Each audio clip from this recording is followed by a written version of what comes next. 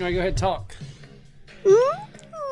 Say, you're listening to the Word Bros podcast. No. Do it. No. Do it. Say, you're listening to the Word Bros podcast. Do it.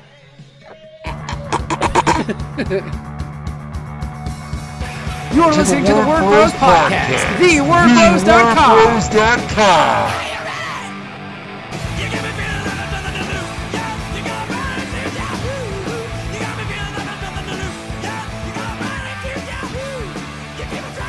What's up, everybody? Welcome to a brand new episode of Word Bros, the podcast for comics, by comics, with comics. I don't know. We haven't really thought of a good, opening thing yet. We're workshopping some shit. I'd say it's a podcast by guys who make comics about trying to make comics, and then I know what? It's more of a conversation. We have conversations about varying things. I don't know, man, but we have kind of like the Joan Rivers of comics. Let's talk. No, I wouldn't. I mean, I don't know what it is, but we're Word Bros and we're making this podcast. And this week we have a really cool guest. His name is Benjamin Schipper. He's got a book coming out through Dark Horse called I forgot the name of it. Hang on. Let me see here. Benjamin Schipper's book is called Joe, Death, and the Graven Images. That book will be out in May of 2021. We wanted to have him on the show now because this dude is hot and he's going places and he's a really nice cat. So he was awesome. Yeah, he was cool. So take a listen to this and I think you'll enjoy it. Benjamin Schipper on Word Bros.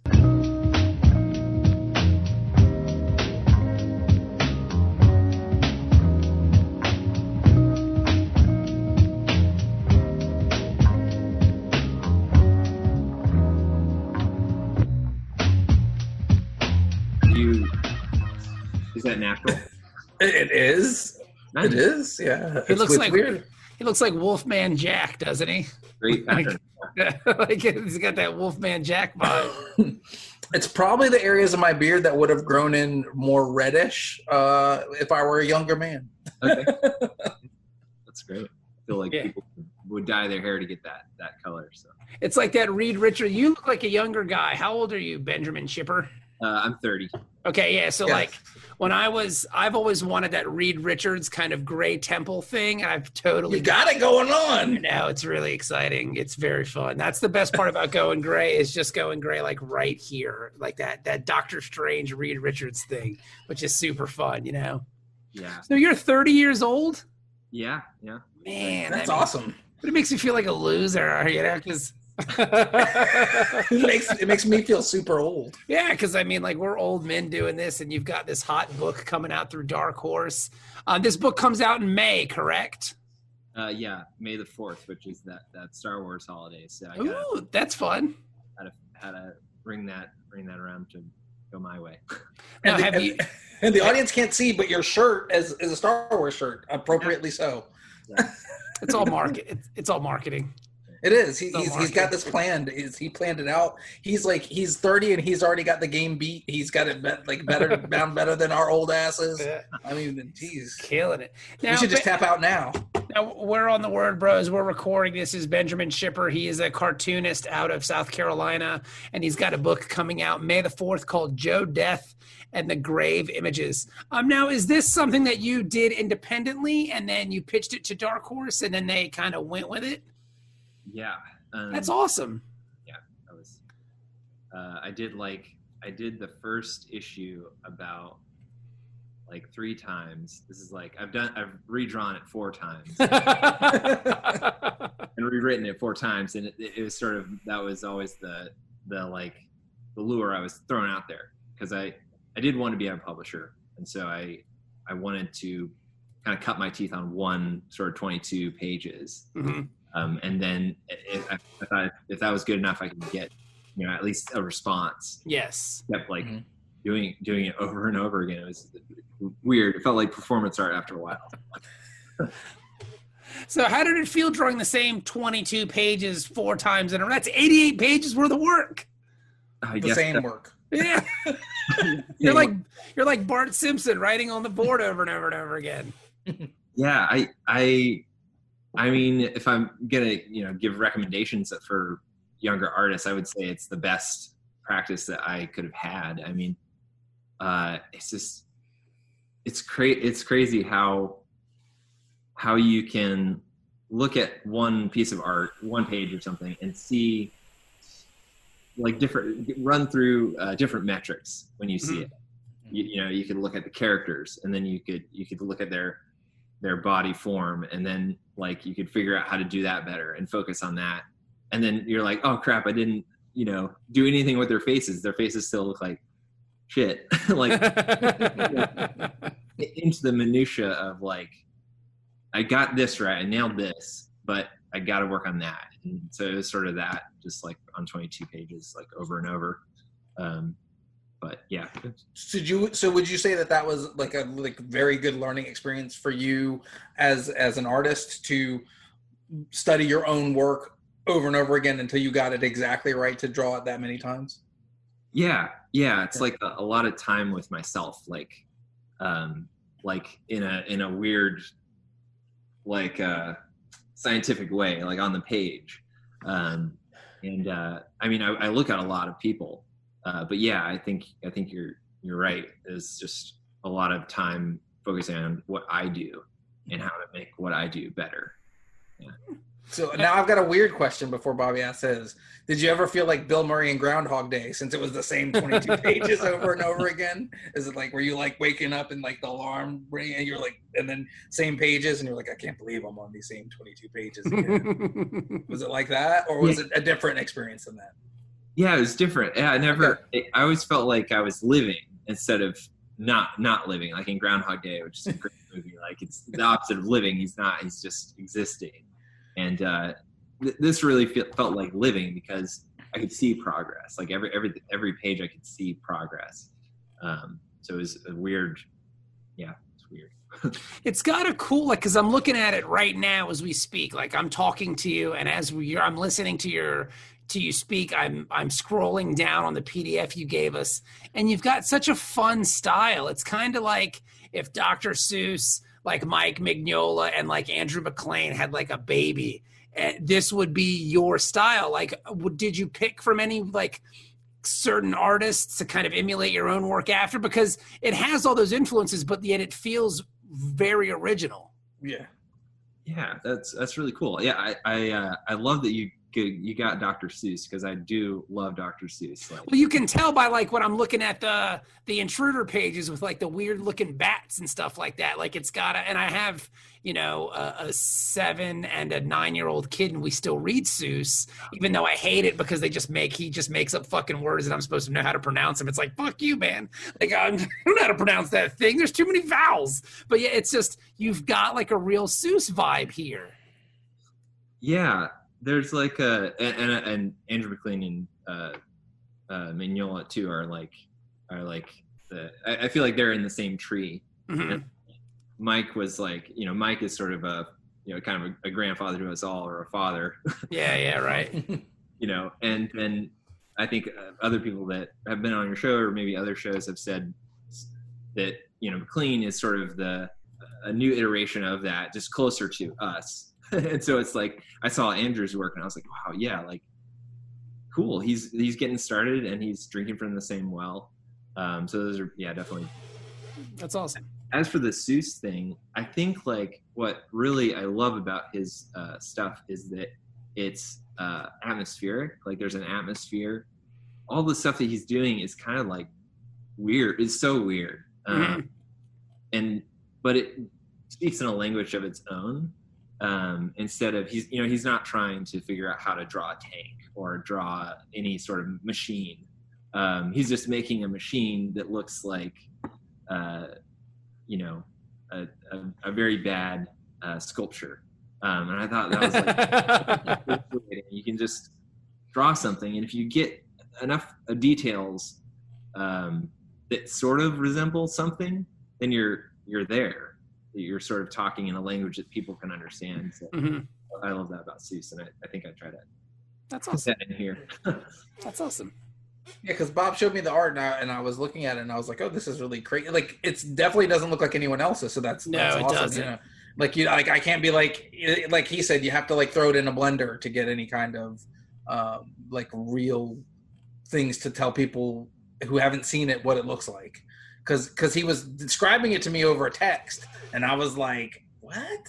And then he sent the actual image, and I was like, oh, I see what he's saying. Like, it makes sense when you see it. Yeah, totally. I mean, and it was weird because you were like, it doesn't look like anybody else's thing, but it looks like these things. And like, that's the best way I can describe it. And then like, here, like, let me show you. And then you sent a text. And I was like, oh, I see what you're saying. I will say the first 22 pages look better than the rest of it, though, probably because you drew those 600 times. I'm just kidding.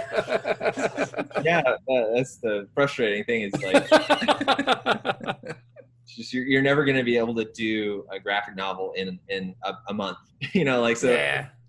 And I'm more interested in growth than setting rules for myself. So like, if the next issue is like, man, I really want to improve on that, I'm going to try to improve there, instead of thinking like, well, I've drawn, you know, shitty hands for the, you know, first half. Then I'm just going to draw, you know. No. They're not shitty. They're whimsical. Just make them whimsical and you're good, man. It's just the adjectives you use. That's all. Yeah. So tell us what Joe Death and the Graven Images is actually about. We've talked about the art style. I was getting ready to ask that. Tell us what the story's about. So it is a graphic novel. I was pitching it and driving for it to be a monthly, you know, single issue book. Mm-hmm. So and I was, you know, thinking about it being like really long, like, you know, Mike's work, like I love long projects and being able to tell a story over a long portion of time. Like when I was talking to Dark Horse, they were like, you know, no, that's no fly zone for new people. Like, dude, like you is new people. So, you know, let's do a graphic novel, collect these 6 issues. But even to get 6 is a lot. I mean, that's good. That's quite an investment on their end. 6 issues is quite the story. Yeah. Okay. So, you know, with that said, I'll launch into kind of what it's about. Now, here we go. Give us the elevator pitch. Go. You're on. It's horrible. It's like, you know. That's a bad start. Bad start. Start over. Abort. Time out. Abort. The idea first germinated with like, you know, if the Grim Reaper or the Angel of Death, you know, if that's a personified character, does he like his job, or does he groan sort of with the rest of the world, wishing for his own demise? You know, you know, is he like this eternal character that, you know, it's a tragic character, just like the Groundhog character. You know, someone that keeps existing. I think like Tuck Everlasting, to throw that back to some high school girl knowledge, is, you know, similar. It's like these people that are lasting, but you're not growing and gaining life. They're just existing, and you know, they make attachments and lose them. So that's kind of what Joe is at the core. And in this book, he has the opportunity to save a life, save a life of a baby, and he, you know, he's gonna try. That's cool. And you said you said you were inspired to do this book because of your own impending fatherhood, if you will. Oh, no. What? Yeah. That I didn't know. You know, I mean, I think, you know, I was married when I started the project, but we weren't, you know, going to have kids, and I wasn't really thinking about. I mean, you know, to get it even, you know, more tangled in this web of story. The idea first was kind of what the son of death. Okay, all right. You know, in sort of this like Pixar sort of moment where it's got this boy and he just is like wanting this plant to grow. You know, he's just got this little plant and he's trying to make it grow, feeding it water, fertilizer, and his dad just cuts it with a knife. You know, because that's what his dad is sort of death, and it's sort of the family business, and so that kind of, you know, is in there as well. So the boy and the and the personified Joe Death, the angel of death, were sort of there from the beginning.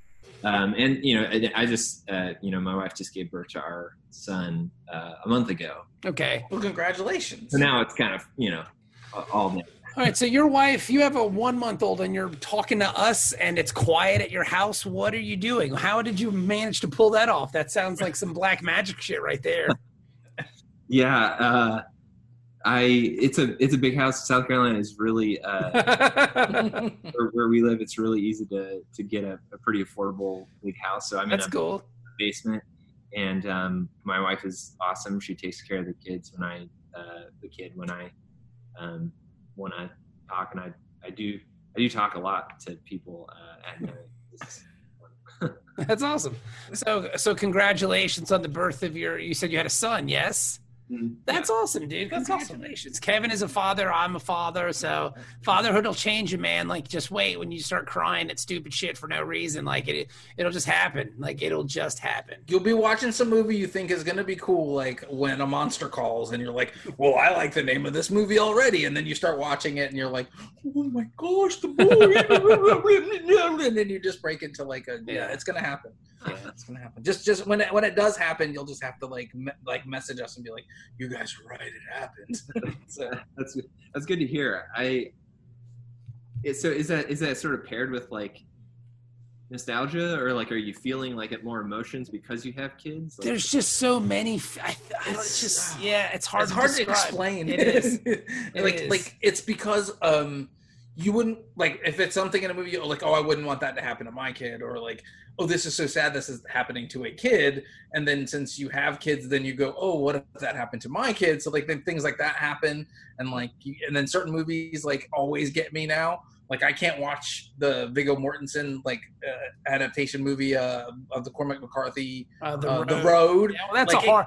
To be fair, that's a hard watch anyway. I mean, it kills me when I watch that movie. I part of me dies inside, but I love it at the same time. That's a hard watch. But then there's there's still things that just baffle my mind that I find myself kind of fighting back tears, because it's something that's sentimental to me, and the fact that I'm sharing it with my child is like, I can't believe I'm sitting here talking to my daughter about the magic of A Tribe Called Quest. You know what I'm saying? It's like, where are we in this? Like, I'm listening to Can I Kick It, and I'm fighting back tears as I'm doing dishes, because Sophie's like, what's this? And I'm telling her about, oh, well, Tribe Called Quest is blah, blah, blah, blah, blah. So it's just these odd feelings that you have that to me, it just doesn't make sense. It just doesn't. Yes. It just doesn't make sense, but you just kind of roll with it and hope no one catches you crying. I live my life in perpetual fear that my daughter is going to catch me crying about stupid things. So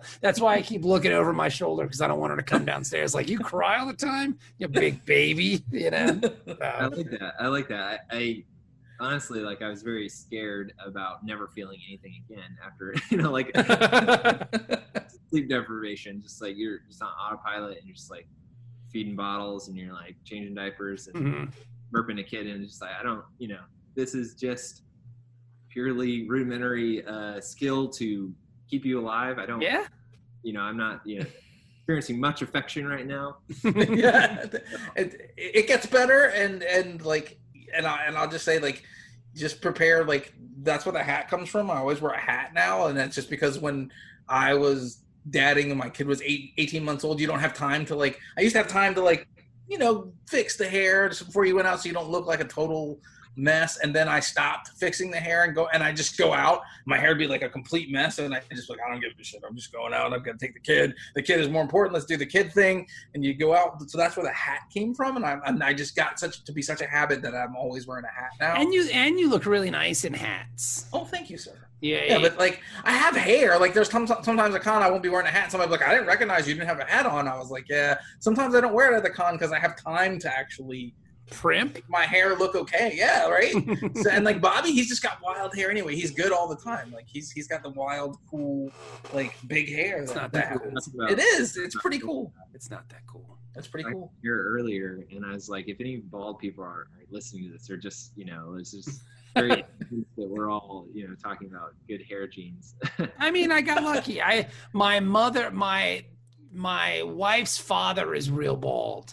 So I always make fun of my kid that like, my son, like, you're going to be bald. You're not going to have sweet hair like this. Like, are you like instilling hair envy at a young age? Is that what you're doing? Yeah. Like, dude, you're going to be bald at like 17, bro. And I'm going to be rocking this fucking bouffant and you're going to be so mad. So, okay, so you've got this thing coming out, and this comes out in May, right? This thing comes out through Dark Horse. Let me ask you the next question. What else are you working on? Yeah, well, the comics question, the industry. And I'm also going to look around to see if there's anybody more important to talk to than you. No, don't do that. We're not. Are you doing the con thing now? What else are you working on, bro? Yeah, that's good. We haven't been able to go to cons. I've missed this.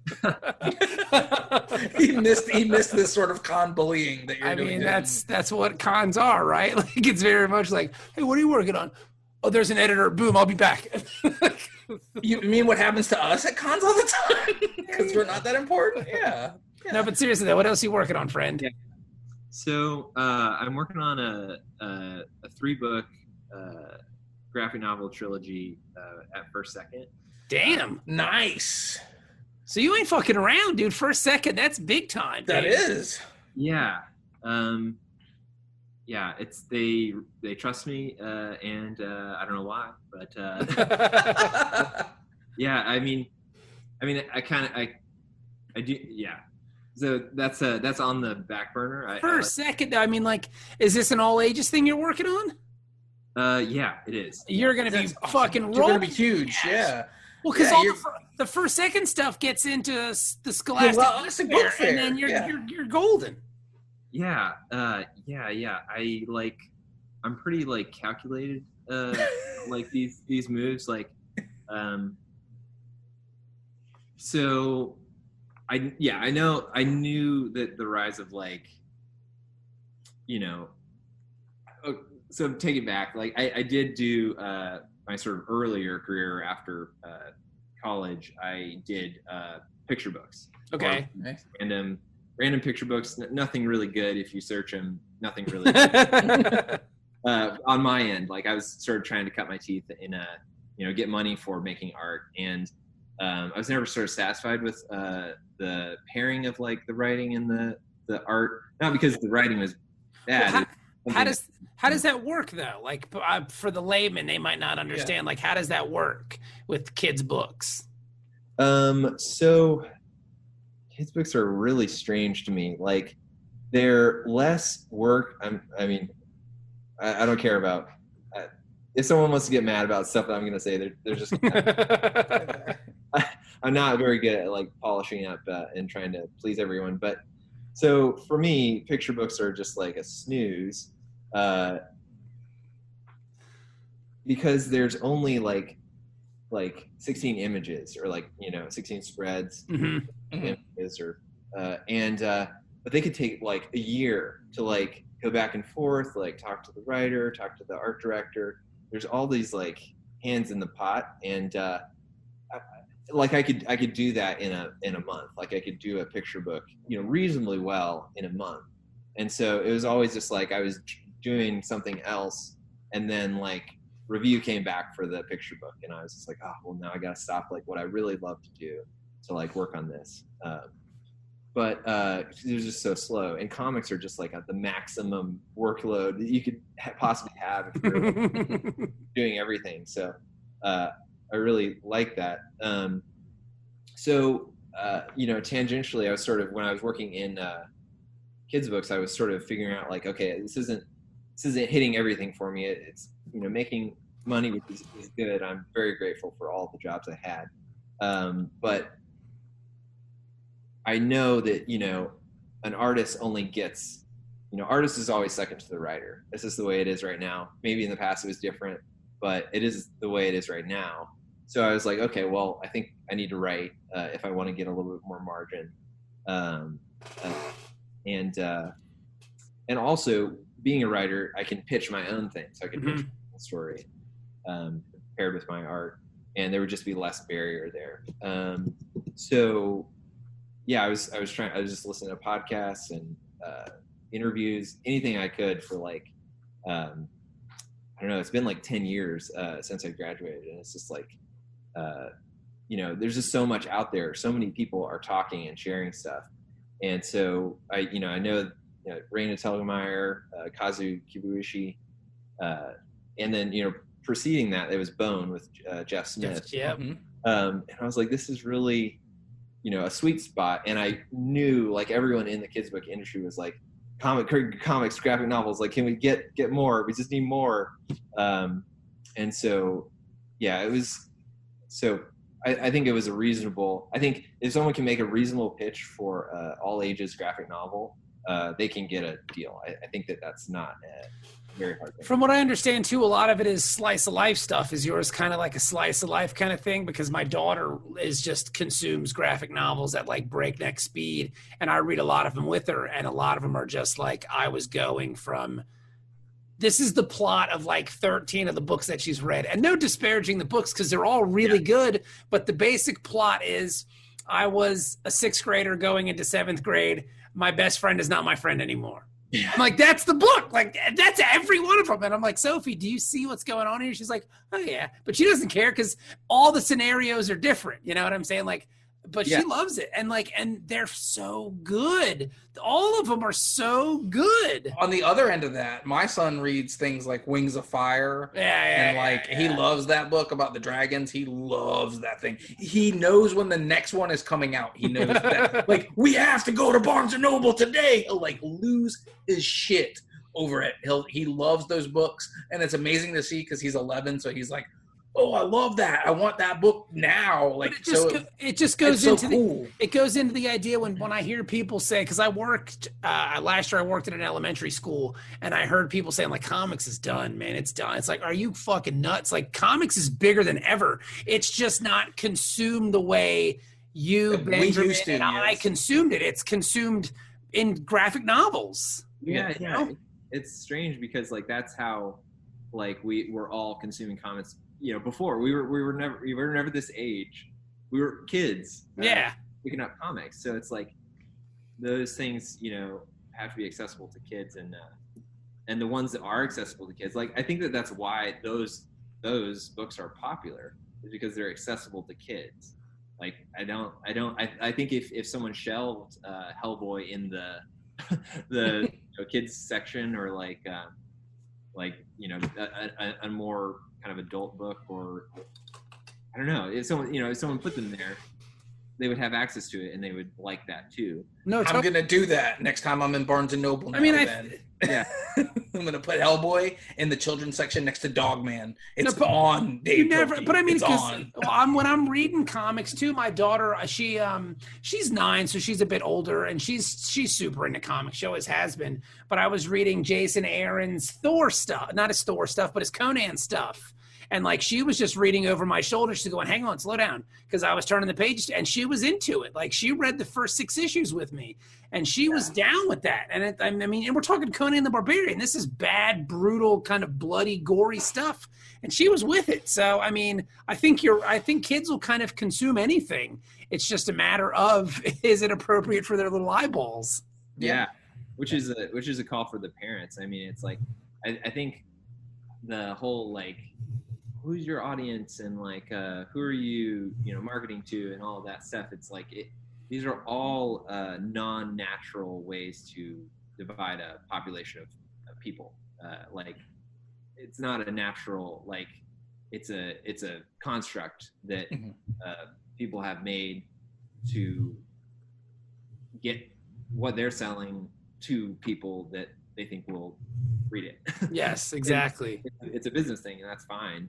But I don't know that someone would have been able to like say like, so Star Wars, like, who's that for? Like everyone, but everyone's like, it's not for everyone. You can't say it's for everyone.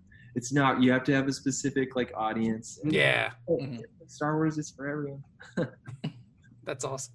So you've got 3 graphic novels coming out at first second. Well, that's fucking cool. Congratulations on that. Yes. When are those happening? Oh, so that's like a giant like hill in the distance. I mean, okay. But I'll give the congratulations, but like it's a lot. It's going to be a ton of work. But you signed the contracts and all that stuff. Like you're good to go. Yeah, I did. Oh, that's awesome. That's so Ben, just tell me that you'll remember us little people who write books about anthropomorphic shark men and ridiculousness when you're like at the Scholastic Book Fair. Yeah, so, when I'm waiting in line like an asshole to meet you. Yes, with my kid. Yes. I know that guy. Like my kid will be like, yeah, right, Dad. Yeah. Yeah, I love it. I mean, I'm probably joking a little bit, but I love talking to people, and I don't forget people that fast. And if how can you forget people if they a year later, 5 years later, and they've got their like contact info? You just look it up and you remember. So like, I don't know. I'm not a modernist. I'm pretty traditional in a kind of a romantic kind of way. I like sort of older fiction and older ways of doing things a lot of times, but the access to people and the communication that we can have, I think, is just extraordinary. And I love being a part of the culture. And I don't know that it's specifically comic culture, but there's a culture, I think, of people that want to talk to each other about important things that they're interested in, and everyone is accessible at some point. And I love it. So that's awesome. I love what you guys do, and I've been listening to some of the podcasts. And I apologize. It's redundant at times, and it's just our vanity shines through at points where we just never stop talking. But what are you gonna do? You know, people are there. I mean, it's like takes so long to draw comic pages. Like you're not boring anyone. That's awesome. So what you're saying is, if you're stuck in art hell doldrums, listen to the Word Bros podcast, right? Like it'll get you through. Yeah, and I mean, one of the things I'm really trying actively to like get people who are artists to see is that they can write their own stuff. Like don't do that, because then I'm screwed. Kevin and I got nothing. We need our jobs. Ben? Come on, Ben. Don't take our jobs too. We're gonna be waiting in line with our kids and buying your books, and you're gonna take our jobs away. We can't buy your books then. You know, I'm gonna tell my kid, like, you ain't buying Benjamin Schipper's book. Fuck that guy. He was telling artists that they could write their own stories. That's why we're living out on the street, kid. No, there's always I know, I'm being silly. Gratification of people who aren't ready to write. Like it's such a good, like the world is so big. There's so many people at different levels. Like people can't do everything at once. Like, so there needs to be artists that, artists and writers, that combo. And they're, the artist, if they're not sleeping, is going to learn a lot from the writer and the cartoonist, if you will. No, being a cartoonist is a wonderful tradition. I mean, it's great. Now, let me ask you this, because we got to run in a little bit, because we have another interview at 10:45, because we double booked ourselves. I know it's crazy, right? We're going to ask you a couple more things, and we're going to bounce out of here. Tell us about your writing process. Like, do you actually sit down and write full scripts and then draw them out, or do you kind of do both at the same time? How does that work for you? Yeah, how does it work? Well, it always starts with reading. I always have to read something. Otherwise, like, I don't know, like, how to write. Like, I have to read, books that I like, and try to riff, Does it have to be similar to what you're trying to draw? Or does it have to be something completely different from someone that you feel like inspires you? Yeah, it just has to be something I like. I think, okay. Like once I'm reading it, a lot of stuff is going to happen where I'm reading it and I'm like, okay, I like what's happening here. I like how the situation is working, how the characters are talking to each other, the dialogue. Like, I just enjoy it, and I sort of, I'm eating, so I can sort of run, in a sense. Running would be writing, and so after I read a little bit, I'll just start. Typing, and I always start with dialogue, and sometimes dialogue will come like when I'm walking my dog, or just like doing something. Like dialogue will be the first thing that kind of comes, and then like dialogue is just so wonderful. Like I'd love to hear, you know, what you guys think of it too, but like it just spiders out. Like once you start a little conversation, there's so many little veins that just grow out of that. You just pull on, like, if it's an interesting conversation. And like, I mean, I think we see this when we go to restaurants, when we used to go to restaurants. People talking, you know, like there's conversations that you're like, oh, you know, I'm not interested in that one, but you hear another one and like, what are those people talking about and why are you listening to them? What's holding your interest? Yeah. Well, I mean, I find myself when I write dialogue, some of it starts out as just like one line and I'll write it down on a piece of paper and I'll come back to that later. But a lot of times, I think Kevin can attest to this too, because I think we've talked about how we work similarly, is we just talk to ourselves. Like, yes. I'll just sit down and have I'll sit at my computer, and if I'm writing dialogue, I'll write a piece of dialogue, and then I'll just start answering the line that I wrote to see what kind of fits naturally with that and just go from there. So I'm actually having a conversation with myself, which is completely ridiculous. But I mean, that's just how it works for me, you know? Do you have a character in mind when you're doing it, or is it more concept? So it's like you write something that you're interested in as a concept and then try to. A lot of the times if I'm writing dialogue, we already have the concept built, and I know the voice of the characters that we're working in, so I can kind of play both sides of it, you know? So like if I'm writing like a strong silent type, which is, I never write a strong silent type because he hasn't talk fucking constantly. But if I am writing something along those lines, I'll think in that way to my answer, if that makes sense. You know what I'm saying? So yeah, it's always a case of bouncing things off of my own self. And even Kevin and I will write dialogue together. Like we'll be on the phone just talking back and forth. Yeah.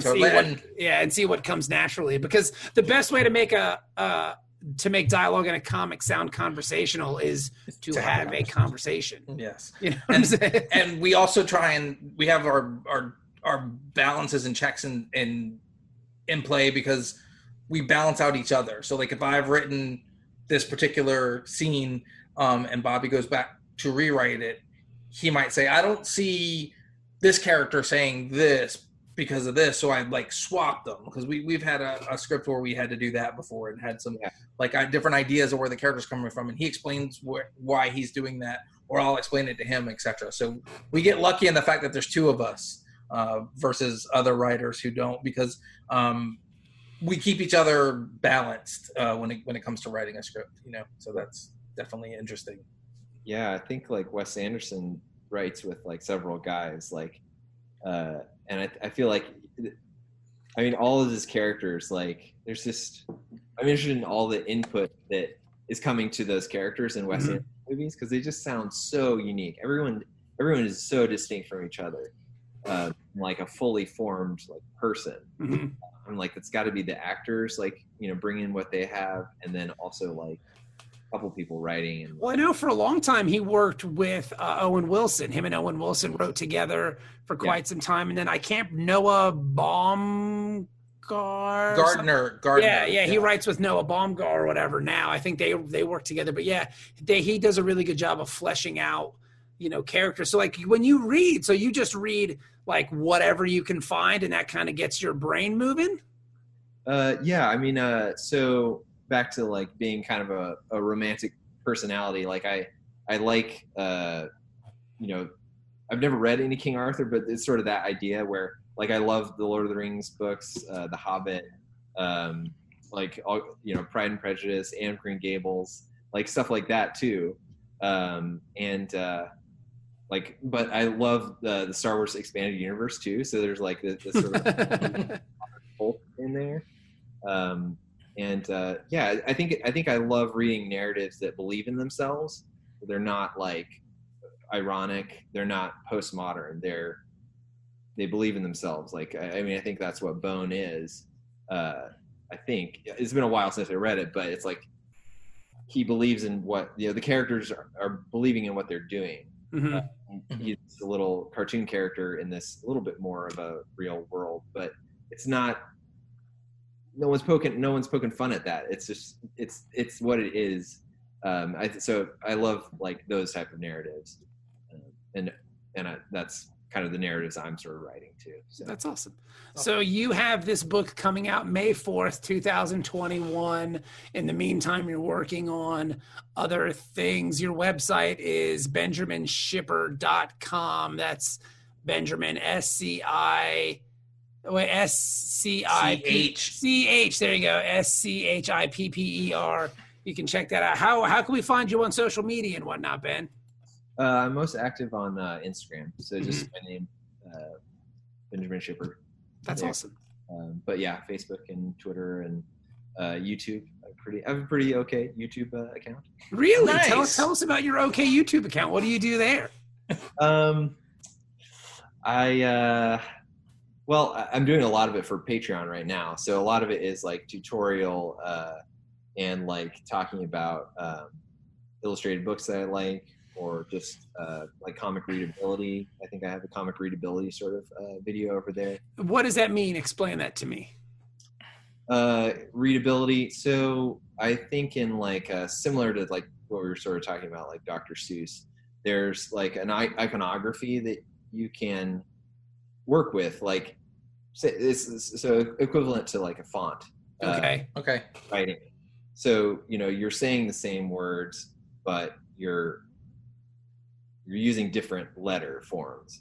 So when you're drawing, like you can, and some of those letter forms might be distracting. Like they might, the crazy filigree ones, they're all, distracting. Like you can kind of make out words there, but it's hard and it's distracting. And there's more emphasis on like the image than on the communication. So I think in the same way with like drawing style, there are really, really readable styles, and there are really, really, really unreadable styles. Okay, that makes sense. Yeah. So I think I try to get more on the readable, but then if you get too like anal about that, it can be uninteresting. Like it could look like the computer did it. Like that'd be super readable. They're pretty readable, but that's not why someone's going to buy my comic, at least. So working in between there, I'm sure Scott McCloud talks about it in his book. I'm sure he does, but I wanted to hear you talk about it because we're not interviewing fucking Scott McCloud. We're interviewing Benjamin Schipper. We want to hear what he's got to say about it, buddy. Anybody can read that shit. We want to hear it straight from you. You can get that from the library. Straight from you, son. We want to hear from you. Well, it appears to me, Ben, and I'm not just blowing smoke up your ass, that you are going places. Yes. So congratulations to you. If you ever need some writers, he does it. That's the whole thing. He's telling. I know, but I'm trying to. Writers. Why are you killing my pitch here? I mean, you already killed it. He doesn't need us. Nobody needs us, but they want us. No, they don't. He's got his own shit. He's crushing ass. Yeah, he doesn't need us. Okay. Like he's killing it. I'll forget it, Ben. Forget it, Ben. I won't even begin. I will say, if you guys are interested, I love pitching. I love pitching. So like, what do you love about it? Because for me and Kevin, that's the least. Sucks. We hate that part. Yeah, it's the worst part of comics. If they would let me talk to them, like in an elevator, like they say the elevator pitch. If you work at Dark Horse or Vault or DC or Marvel and you're trapped in an elevator with me, you're pretty fucked because I'm gonna it's gonna happen. So like they say elevator pitch, but I will do that in person and crush it. Writing a pitch though is a completely different style of writing. Yes, that's why. Yeah. So you guys would probably excel at like talking about it. Like I think I excel at like writing a pitch and developing a concept visually and conceptually. And like I read Made to Stick, which is about ideas. It's it's like this orange cover with like fake duct tape, as a design. And that book was like amazing. Like it really helped me figure out like how to communicate to someone else that isn't me. It's not that person's not in my mind. So like I think comic pitches are like just so fun because you can develop like you can kind of develop a taste, a really substantial taste of something that people will bite on and you can spend a lot of time on that. Like you can spend a good amount of time on that one that sort of kernel of an idea, and make sure it's good, and then pitch it, and then when you've got someone behind you, then you can go into developing it like full steam. So like I know you guys do a lot of like self-publishing and like talk to a lot of self-publishers, and I have like a lot of respect for them because like I tried and like I did not want to go that route.